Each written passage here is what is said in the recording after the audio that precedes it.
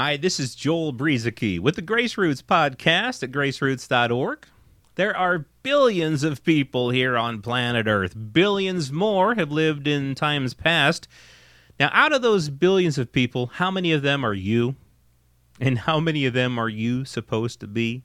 The answer to both questions is, of course, zero. None. You are who you are. Nobody else is you.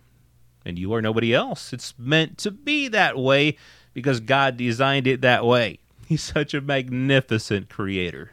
He knows how to make billions and billions of unique individuals.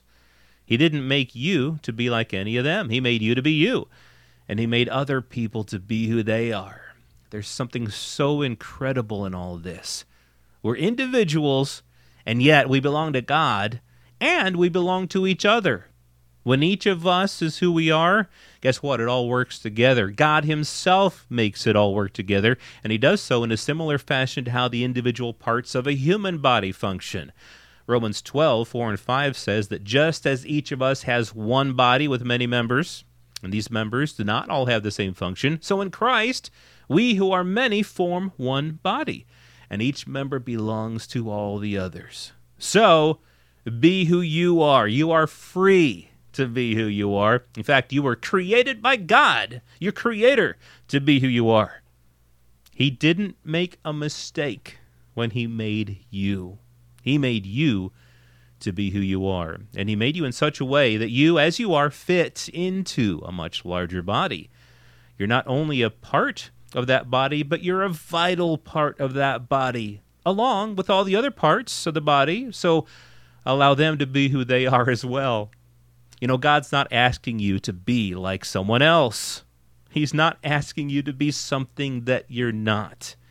That'd be like a body's brain sending a signal to the knuckle of a thumb to act like a lung.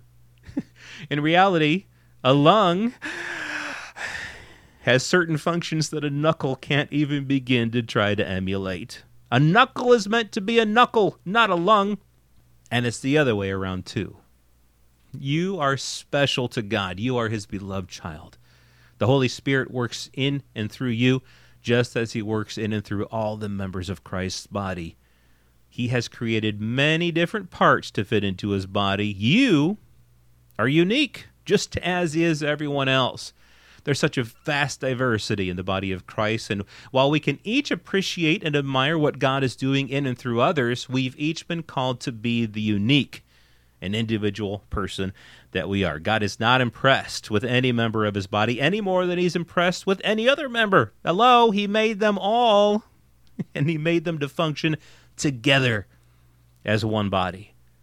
God thinks highly of each member because he is the one who created them all. For the sake of the body as a whole, no one is greater, no one is lesser. We are individuals, and we are one. God takes great pleasure in each of us being who we are. I'm Joel Brieseke with the Grace Roots podcast at graceroots.org.